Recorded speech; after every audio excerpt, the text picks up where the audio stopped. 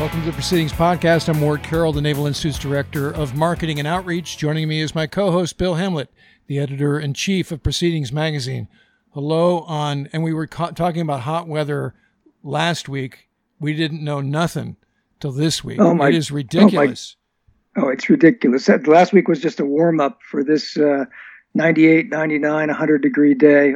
This is awful. It's been crazy. And there's a lot going on in the sea services and a lot going on at the Naval Institute, despite the heat.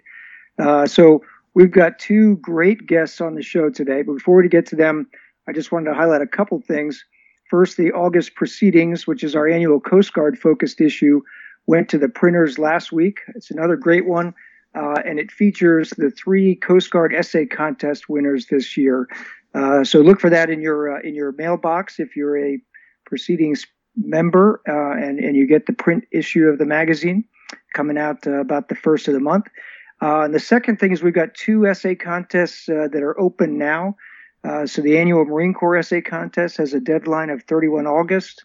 And our first ever naval fiction contest, which is co-sponsored with SimSec this year, has a deadline of 30 September. So for more information on both those contests, you can look in the July issue of Proceedings, where there's 2 full-page ads for each of those contests, or you can go to www.usni.org/essay-contests, usni.org/essay-contests for more information. As our listeners know, a lot of Proceedings content is about strategy and how to make the Navy, Marine Corps, Coast Guard better in this mission area or that. The recent fire on board the USS Bonhomme Richard in San Diego reminds us of the nitty-gritty of being a sailor, of the life and death nature of serving on board a ship, even in peacetime.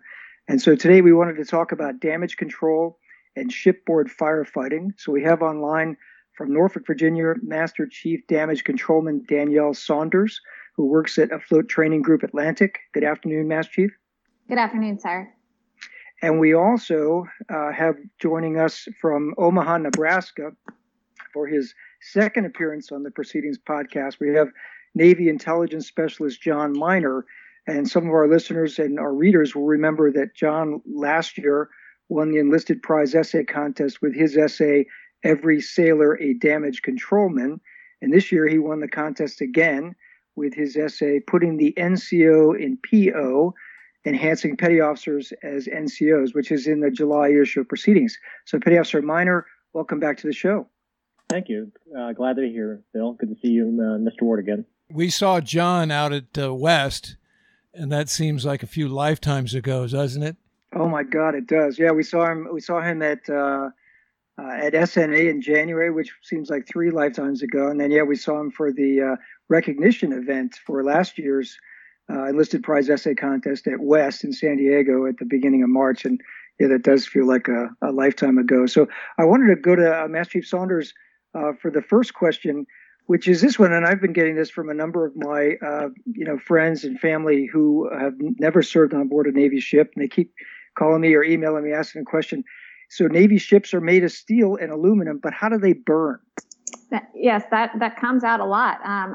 Steel ships are basically a floating furnace, and we have a lot of combustible material on board that make it grow and make those fires spread. Metal is a huge, huge conductor of heat. So when you put in all of the solid fuels for fires that come with rubber, cloth, and paper found throughout the ship, through our installation, mattresses, our berthing areas, even the furniture within the mess decks, electric cabling, rags, you have a ability to have a fire to continue to burn and spread throughout the ship. Wow. So it's probably a little early. I've seen some things in the news from USNI News, and also the CNO was out in San Diego just a couple days ago talking about the Bonhomme Richard. Probably too early to know yet what the cause of the fire was. But I'm curious for either of you, what are you hearing from your shipmates or fellow sailors out in San Diego about what was going on on the firefighting efforts out there? I haven't received anything formal like you had mentioned. Nothing has come out that. I've just seen lots and lots of pictures, and every picture I see myself in and our shipmates in and see that, they've been working hard and working as a team together. Well, what we do know is the fire started on a Sunday morning, which is probably the worst time.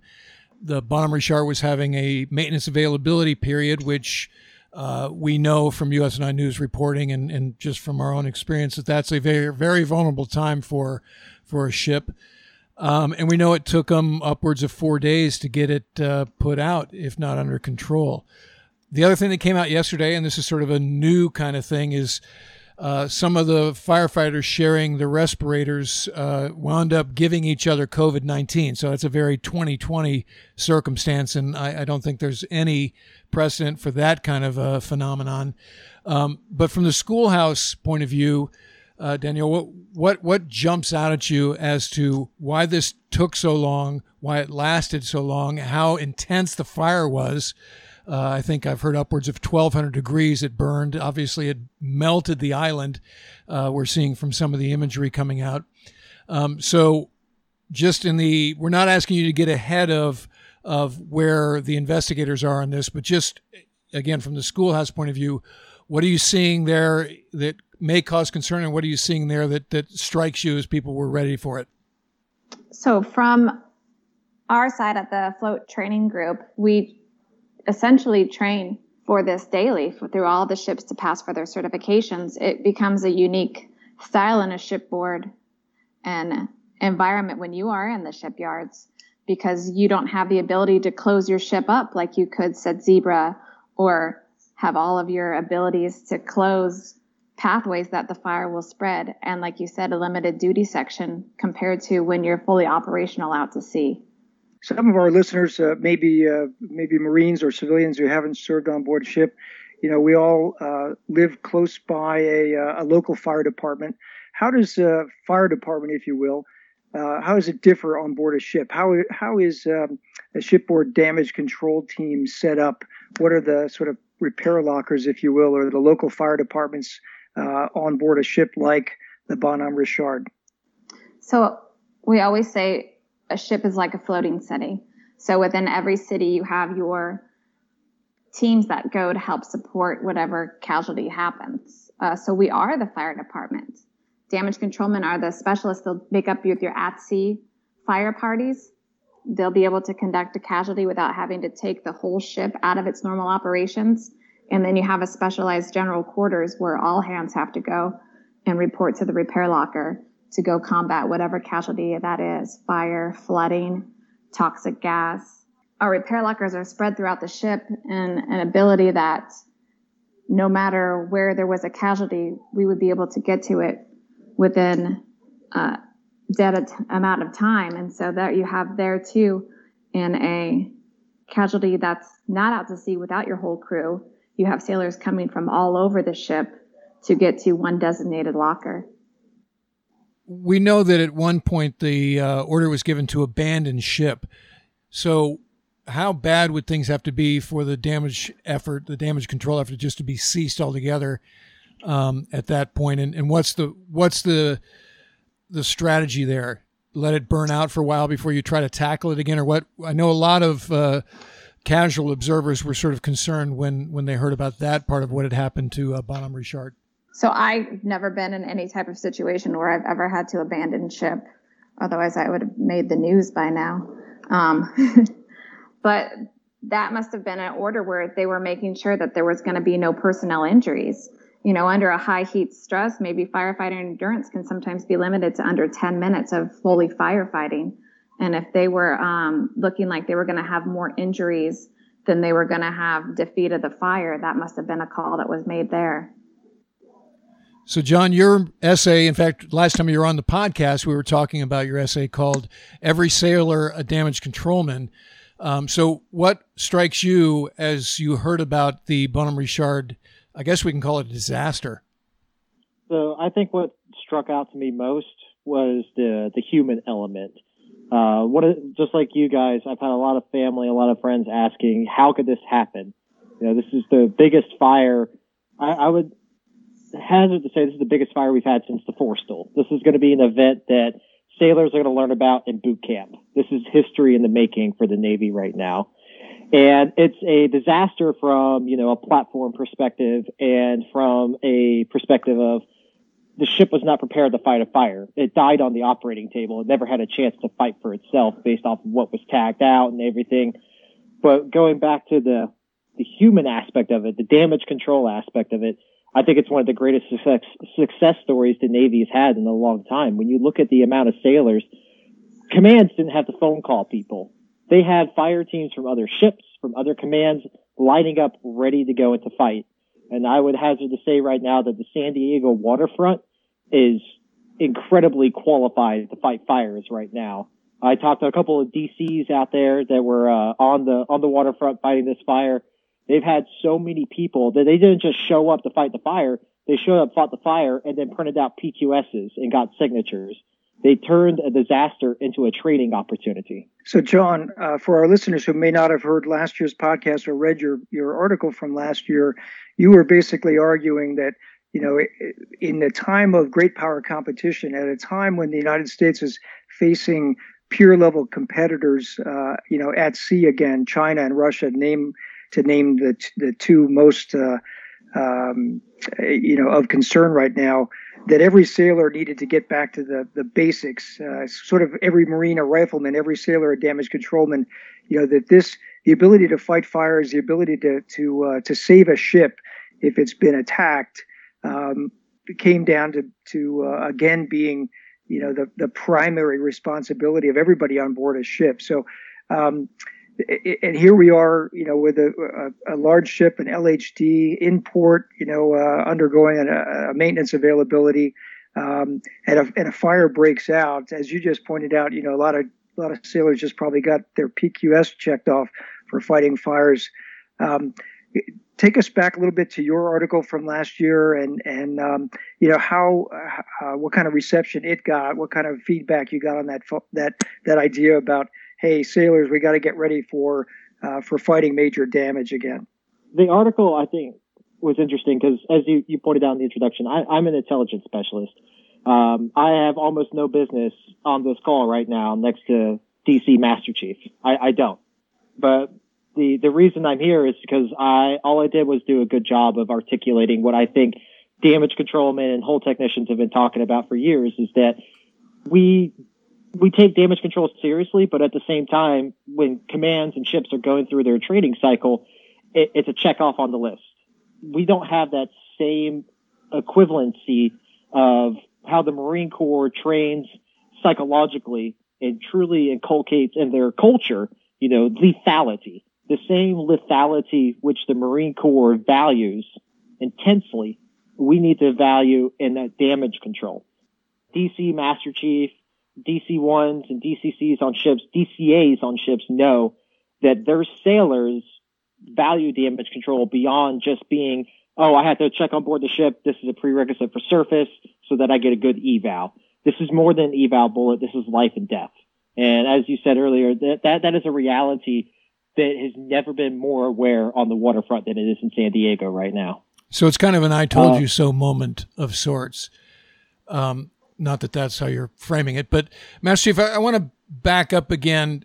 Again, most of our listeners are not damage control specialists, and I don't want to talk specifically about BHR because I know that's not a position you want to be put in. And as Bill said, the report isn't out yet, so we're not going to get ahead of the facts. But let's just go through some of the basics of damage control. How would this evolve? Because I'm thinking, in all my experience in aircraft carriers, every once in a while you'd hear on the 1MC, fire control party to ... and then you'd say, stand down from fire control party, right? So it would always be like, there was a fire somewhere, and it got put out, right? And so we aviators never really even had to leave our racks. You guys are really good at allowing us to get our necessary required sleep in accordance with NATOPS.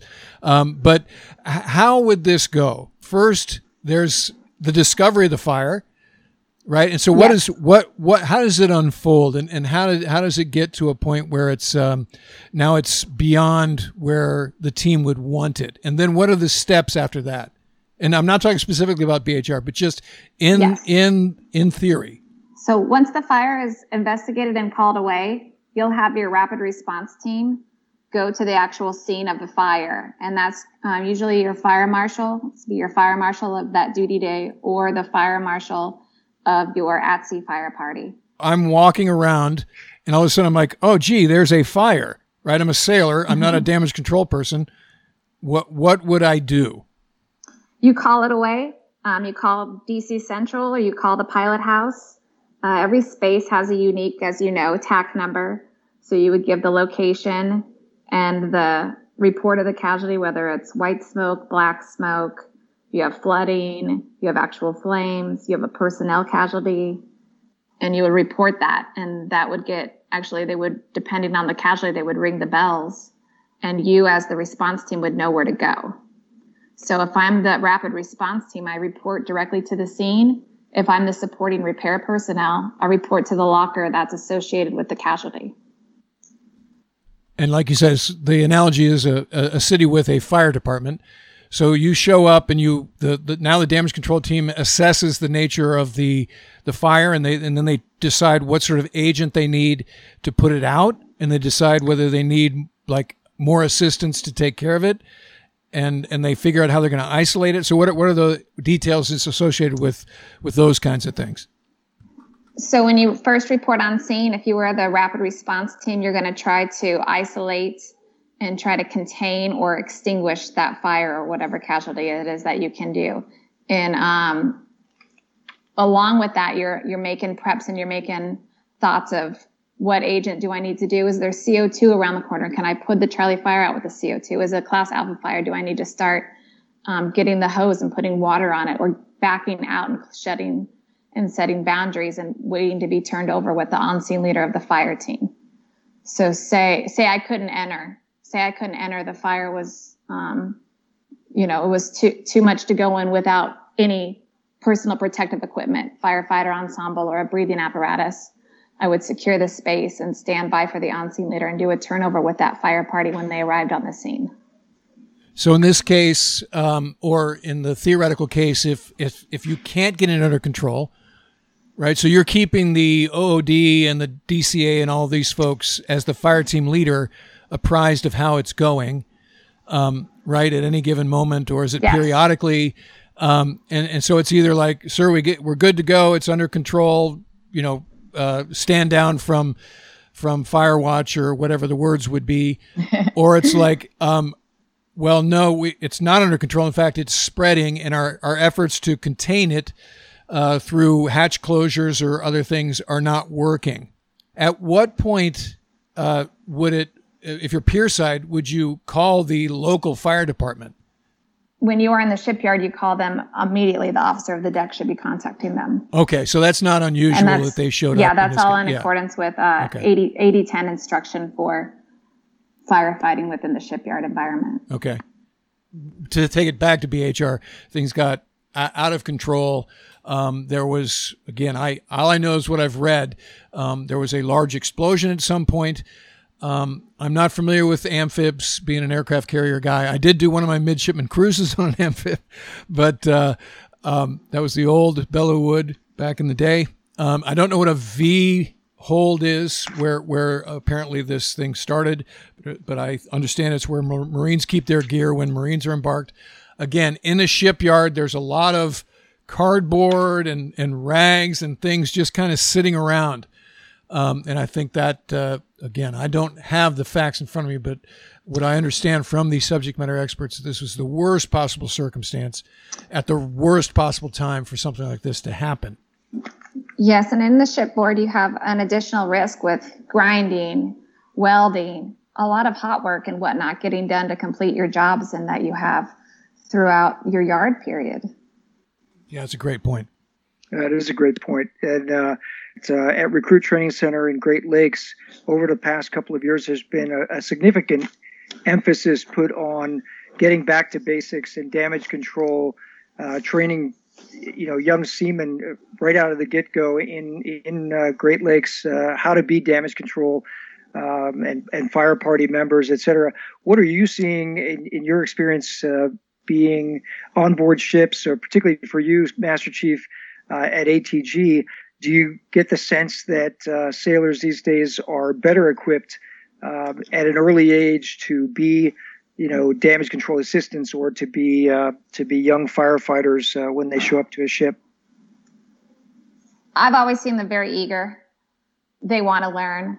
A lot of times senior leaders don't have that time to take the time and actually do hand over foot, do the crawl, walk, run aspects with their sailors, because they're, they have the daily things of our jobs, the emails, the workload. So being a trainer, you're able to invest that extra time in with them. And when we're out there, they're hungry. They take a lot of it out. And I think that's one of the best things that I tell all my chiefs when they report to ATG, is that this is the best place to be a chief, because you get to have that one-on-one time with sailors every day, just training. And they are eager and they are hungry, and they teach me stuff every day. I've never used my smartphone as much as I've ever seen them use. They take pictures of things on their smartphones. They don't write things down anymore. It's just a lot. They'll take pictures of documents and stuff that we have that they can go back and look at, but they really are hungry to learn. Dang kids with their phones. So, Master Chief, from your point of view, being there at the ATG, because a lot of times particularly the trade press wants to paint these sort of things as a systemic issue, and the Navy's having these huge problems and so forth and so on. From a damage control, and this is building on what Bill just asked, from a damage control standpoint, are you satisfied that the waterfront is focused appropriately and was focused appropriately before this point on the issues surrounding damage control? Do you have any issue with funding or schoolhouse resources or anything like that? Or is this just this is what happens sometimes out there? I believe it's what happens sometimes out there. I don't believe anybody went to work that day and wanted to, have that happen or looked for it, but the potential is always there. And if you really look at the grand scheme of things, if it was so systematic, there would have been a lot more. A lot of stuff gets contained easily. A lot of fires, like you said, when you were on deployment and whatnot underway, a lot of fires would happen that you never even had to get up for. And we have a lot of fires throughout the shipyard and throughout the stuff that we contain and control easily. It's good to hear that you feel like this is not a systemic issue. This isn't something that the Navy has been ignoring for years and years, and now it finally caught up to us, because that's sort of what we got out of the collisions in the summer of 2017, was the focus had walked away from basic, ready to put to sea and those sorts of things. But that's not what we think will come out of this. Is that correct? I believe so. And I believe that there's a lot of things to learn from every situation and to get better. And a lot of times when major, catastrophes happen, there's always a lesson learned. We haven't really had any great lessons learned since the USS Cole. So are we not advanced in gear? We aren't. But at the same notion, a lot of the old stuff we've always used for years, like message blanks, and some of the basic things are basically the critical things that get us going, get us moving. A lot of the high-tech stuff won't operate in our environments. Well, it's interesting you point out the Fitzgerald and the McCain award a second ago. The only silver lining that I was aware of in the reports that came out after those was the damage control lessons, that sailors really performed incredibly well in the damage control and controlling and stopping the flooding, and in isolating that damage and keeping those ships afloat, even with huge gashes below the waterline, right? So I'm sure, Master Chief, that the lessons from both of those collisions at sea are probably inculcated into the types of training that you do at ATG Land. Yes, we try to bring as much realism to all of the sailors, because that really is what gets their attention. So, John, when you think back to when you weren't hanging out at Offutt Air Force Base, when you were an IS shipboard, what was your attitude towards damage control? Did you feel like you were a guy who might have to pitch in? Did you feel like you were adequately trained in the event you did have to gooseneck a hose or something else? Did you know the difference between a Class Alpha and Class Charlie Fire? How do you feel about your training? I definitely felt I was more than adequately trained. My DCs on my ship were great. A lot of that, though, comes down to personality. Because at the time I wrote that article, or the experience I went through that led to me writing that article was pre-Fitzgerald and pre-McCain. Not that the Navy was shirking on damage control before then, but it kind of comes and goes in cycles. It's been 15 years since the Cole. So there's chiefs and officers that remember viscerally and vividly the experience of just being in the Navy when that incident occurred. But, my peers as a E5 and E6, we didn't live through that as a sailor. The Fitzgerald and McCain and now the Bonhomme Richard are events in the collective memory of those sailors. Really what it comes down to, I think, is sailors have to, and Master Chief pointed it out, like they're hungry to be trained. And really it comes down to how do we motivate the ones that don't, to get them to understand the impact of what they're learning. Because there's too many sailors that, in my opinion, that don't want to take on the responsibilities. That, they're there to get their GI Bill, to get their 3 hots and a cot and, push on through. And we have to understand we don't know who's going to be the one to discover a fire, and we don't know who's going to be the one to survive a missile. We don't know who all is going to be around when, excrement hits the sealing apparatus. You mentioned the sort of touch points, the Cole being one for your predecessors or your seniors. For Ward and I, Ward mentioned the fire on board the Forrestal, which happened back in the 1960s, and going through the Naval Academy in the 70s and 80s as we did, and then going through damage control training as junior officers as we did. That was the touch point for our generation, right? Was this conflagration that happened on board the USS Forrestal aircraft carrier. While it was on the line, if you will, for operations in Vietnam, a fire that broke out on the flight deck with, I think it was a Zuni rocket that went off and ignited a fire on board an aircraft. And then the fuel spilled down into the hangar bay, which caused a secondary conflagration that then spilled down even further in the ship. And I mean, what a horrific thing. And I think they fought that fire at sea as long as firefighters fought on the Bonhomme Richard this past week. Well, but speaking of the lessons learned, because I remember, Bill, very distinctly the being shown that film. Actually, this is before this thing called videotape. We being shown that film during plebe summer, and our detailers were sort of instilling in us that we all had responsibilities. But what they pointed out, and I'm sure this will resonate with the Master Chief because maybe they still teach that. One of the problems with how they fought the fire on Forrestal, and oh, by the way, if people don't remember, John McCain was on the flight deck when that happened. He was on the fantail manning up an A4, and he was very close to the airplane that got hit. I think it was a Phantom that got hit by a F-8 Zuni rocket. He wound up getting out, jumping off the nose and running across the flight deck. But what they pointed out was that the AFFF was washed away by water, and therefore it was ineffective. Right? And so then the water ran down into the holes that had been blown into the flight deck and caused additional fires in the decks below. I'll never forget that, right? And this was the summer of 1978, which was a long time ago. But that stuck with me. So again, this is a pitch for the schoolhouse and the lessons learned there.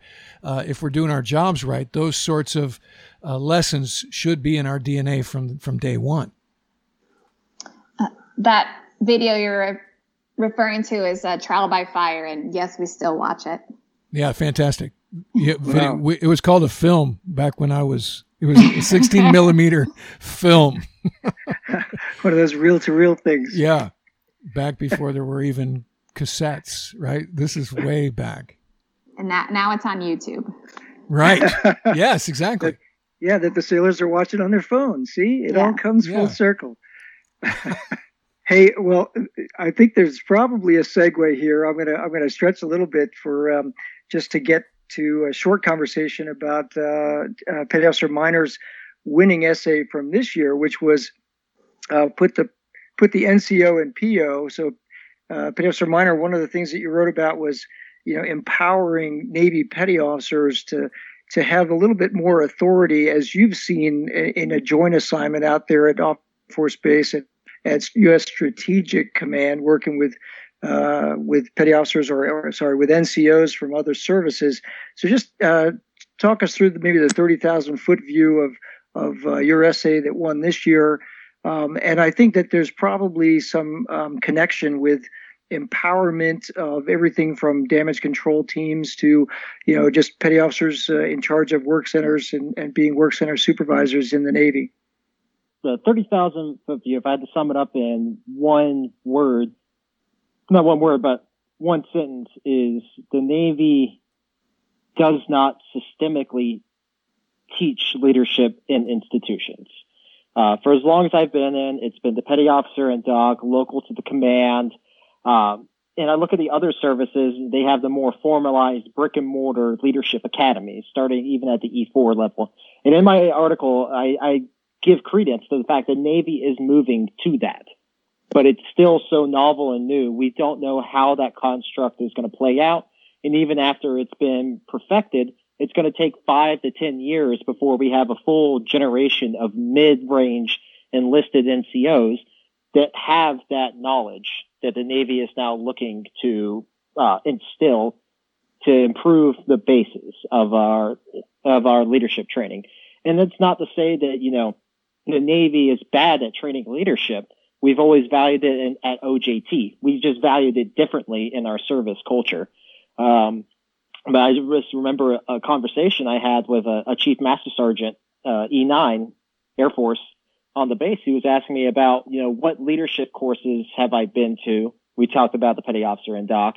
And so he asked me, he's like, okay, when do you actually go somewhere to learn leadership for like 4 to 6 weeks? And my answer to him was, well, if I make chief, that's the first real instance in the enlisted side where you are truly kind of extracted out of your work center and put through a leadership indoctrination for the Navy. Is at the E6 to E7 jump. And I just find that to be really, I can't think of a right word besides bad. When I look at, I sent my IS-3s to the Airman Leadership Academy here on Offutt Air Force Base. So they were out of their work center for almost 2 months learning about leadership. It is just more beneficial because you get what you pay for. The Navy does not pay for enlisted leadership until that E6, E7 area. So we have an entire generation of petty officers that are inconsistently trained for leadership. You're going to have great petty officers by the virtue of their chiefs or their officers who mentored them, or by the sheer virtue of their personality, who are going to be great leaders. But how do we raise the bar on those that don't have the natural personality for it, or have the rare misfortune of not having a great chief or a great officer to mentor them? And John, you point out in your article that the way that officers look at NCOs in the other services in terms of the amount of respect that they give them is different as well.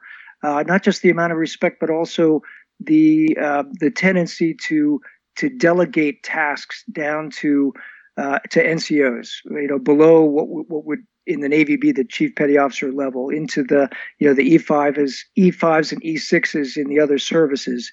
Talk about that and what you've seen when you've been working with other services. So I want to start with saying that I think I've started my entire career has been at least joint light. My first tour was with the CVs in Afghanistan, supporting a joint task force out there, and naturally spending a lot of time in the Marines. Then I went to an LHD, so I spent even more time with the Marines, and now I'm here in the full joint environment. So my entire career has been nothing but, I've never been to a command where it's all Navy. Just never in my career. And I have always seen just this massive difference. I think the most powerful rank in the DoD is probably a Marine sergeant.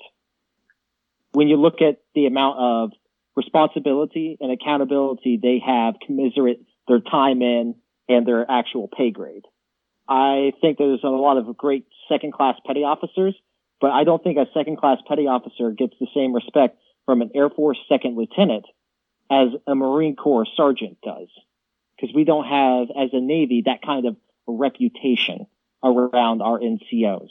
And that's kind of what we want to get to. And I think I put in my article verbatim that the day that a second class petty officer is respected as an E5, the same way a Marine Corps sergeant is a day that the Navy has this massive force multiplier in how our enlisted cadre is able to perform tasks. And I know I wrote in that article a lot what you talked on is the officer side of the house.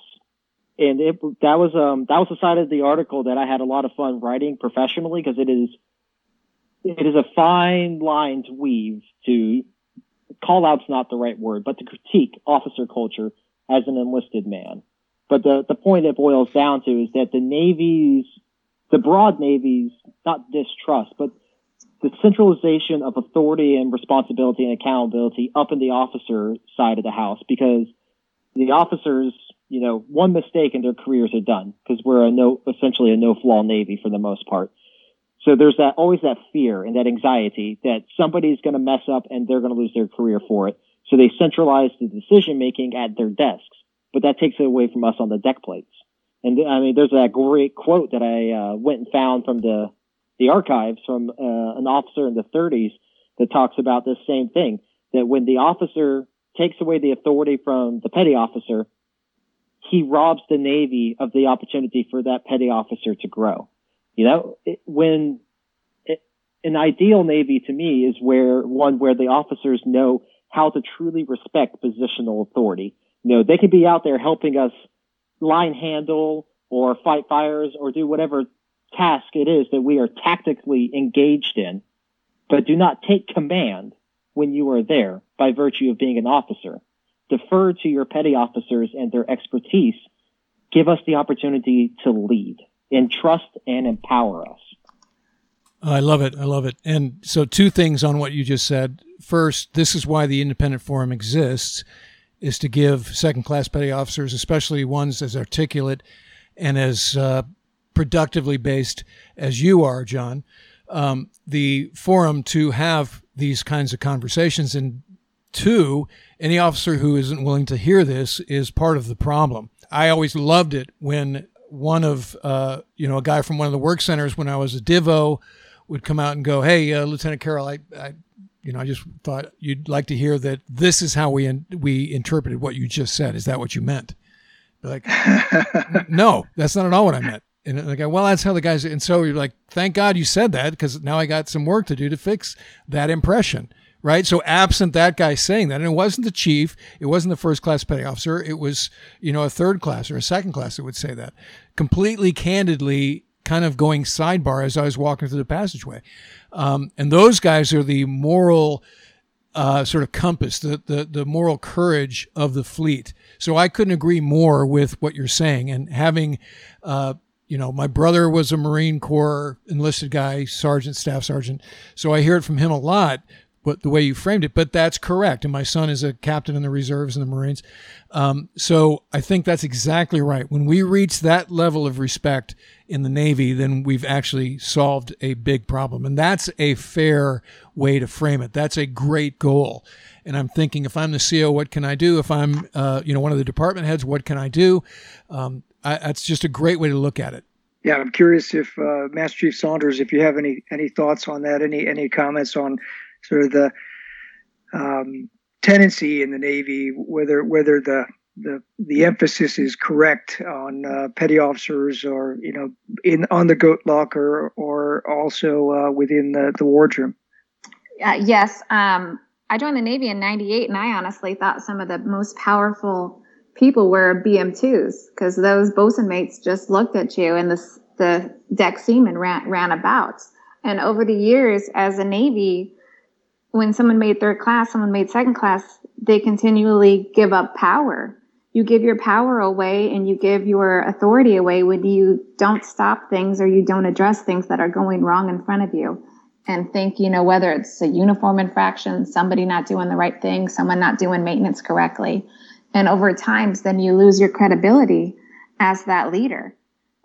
My late husband was in the Marine Corps, and we came up in the military together until he passed. But when he made sergeant, I remember him going away and going to a sergeant's course and just being, envious of wish I had that.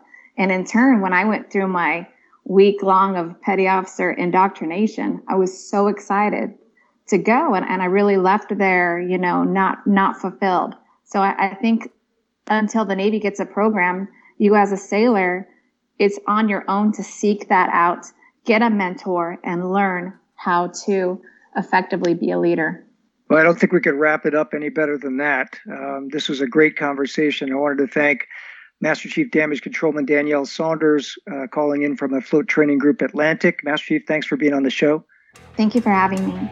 And Petty Officer Intelligence Specialist First Class John Miner, calling in from Omaha, Nebraska, just a couple weeks before going back to sea on the USS Arlington down in Norfolk. Petty Officer Miner, always great talking to you.